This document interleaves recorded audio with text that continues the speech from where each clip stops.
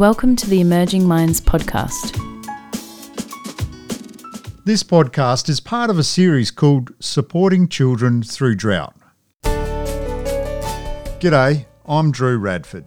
In this episode, we'll focus on giving your child the opportunity to make decisions and have their voice heard. Drought is notable for the sense of powerlessness it creates, which is why giving children choices and asking their opinions can help them feel more empowered and positive. To explore this in detail, we'll speak with mental health professionals and, importantly, parents who live in remote locations about their own experiences. One of whom is Belinda from a station in the Flinders Ranges. She places an enormous importance on her children's opportunities to make decisions.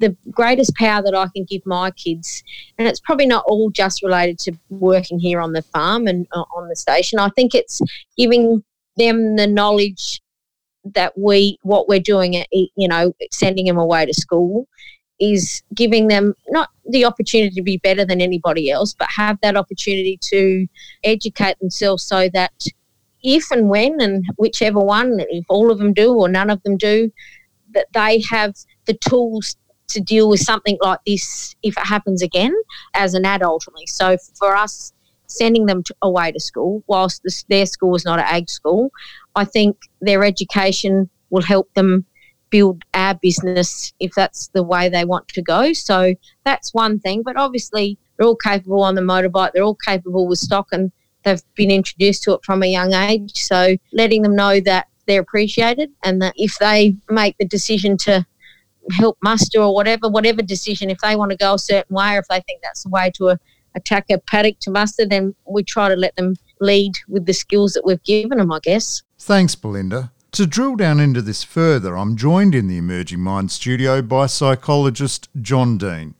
John, there are some great examples in there from Belinda in regards to supporting decisions, but also not pressuring them to follow any predetermined path.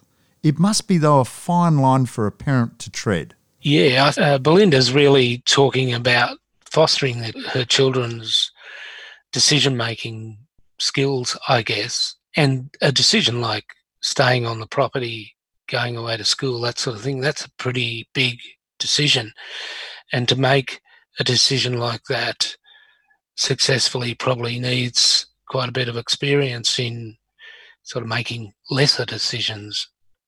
That's what I'd be thinking. And there's really some simple sort of approaches to decision making and working with children at a young age to help them make decisions, as she talked about, how to approach mustering a paddock or even much more basic decisions as they're much younger is important. And look, that's really just about stating what the problem is and then thinking about what sort of solutions there might be, and then thinking about, what might happen if you were to do one of those things, and then deciding what might be the best course of action and giving it a go and trying it out, and then being able to come back perhaps to an adult and talk about how that went, and that adult being able to work with you about, whether that ended up to be a good way of doing it or whether perhaps there might be another way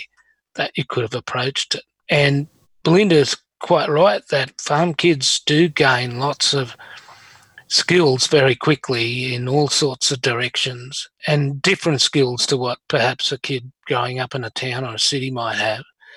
And it can make them feel special. And taking an interest in what your child or young person's doing around the farm, or particularly with the interests that they have, is a great way of building their self-esteem. And provided they're doing that in a safe way, I think that's a great opportunity that kids growing up on a farm have. You make an important distinction there too, supporting it in a safe way, i.e. supporting decisions which may be wrong, let them find out from experience, provided there's no personal harm in the process. Yeah, and that's a really important distinction to make. And as a parent, our responsibility is to make sure that the decisions they make are not going to lead them into harm. But also we need to be giving them enough room to explore the world and find things out for ourselves. Psychologist John Dean, some wise words there in treading that fine line when supporting your child's opportunity to make decisions. Thanks for joining me in the Emerging Minds studio. How, though, do you support decision-making with younger children?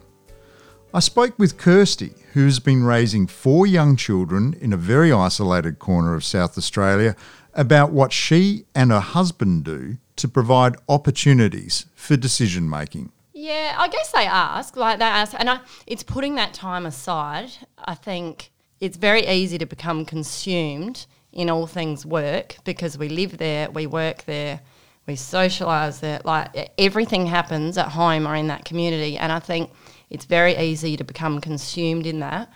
But I'm not saying we're very good at it, but I think my husband and I are getting better at actually going, do you know what, it can wait, and if the kids want to go for a horse ride, we'll make it happen. So, yeah, I think it's taken a while. It's taken 4 kids to get to that. But making the time and setting that aside and going, do you know what, like, put phones away, put all the other stuff, like, that tank can wait till tomorrow till we fix that, and putting that time aside for the kids so that they actually feel like because it becomes all things work otherwise. Kirsty makes some great points there about making time and space for her children to do the things that they want, not just what she and her husband want. To discuss how infants and young children are so reliant on their parent or adult caregiver, I'm joined in the Emerging Minds studio by psychologist Dr. Andrea Baldwin. Andrea, how do adults provide opportunities to make choices and decisions for children of this age group? Well, Drew, it's probably easier with slightly older children because they've got more language and they're able to tell you more about what they'd like to do.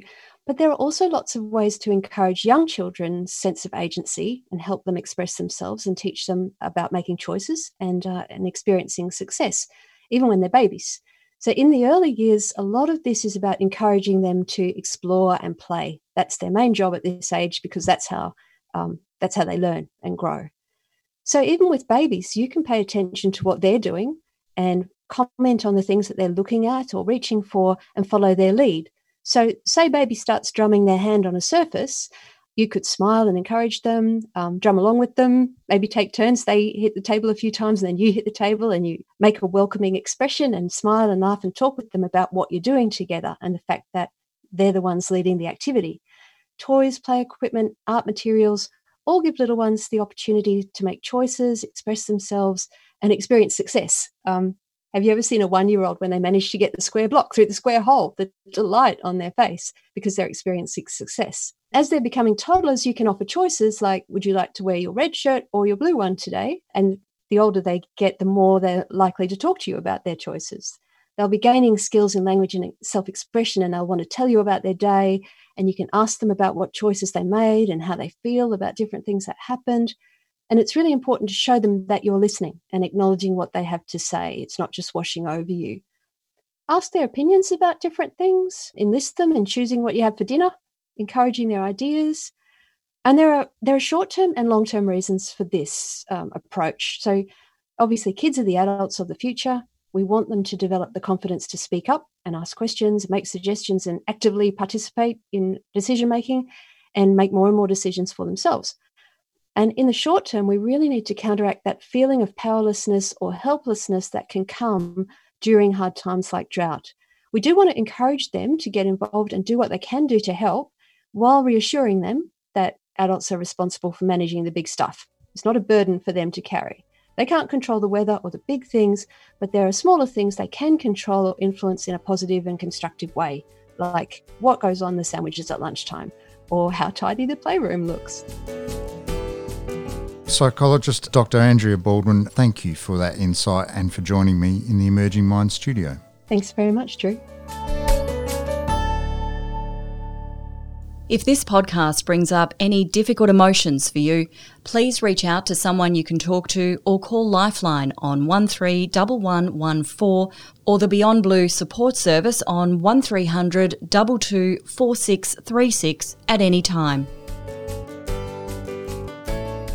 Thank you for joining us for our Supporting Children Through Drought podcast series. This podcast series has been made possible by funding from Country South Australia Primary Health Network and in collaboration with Parents from Isolated Children's Parents Association SA branch, Remote Isolated Children's Exercise, Queensland Centre for Perinatal and Infant Mental Health in Children's Health Queensland Hospital, and Health Service and SchoolLink and Got It programs, and New South Wales Health Murrumbidgee Local Health District.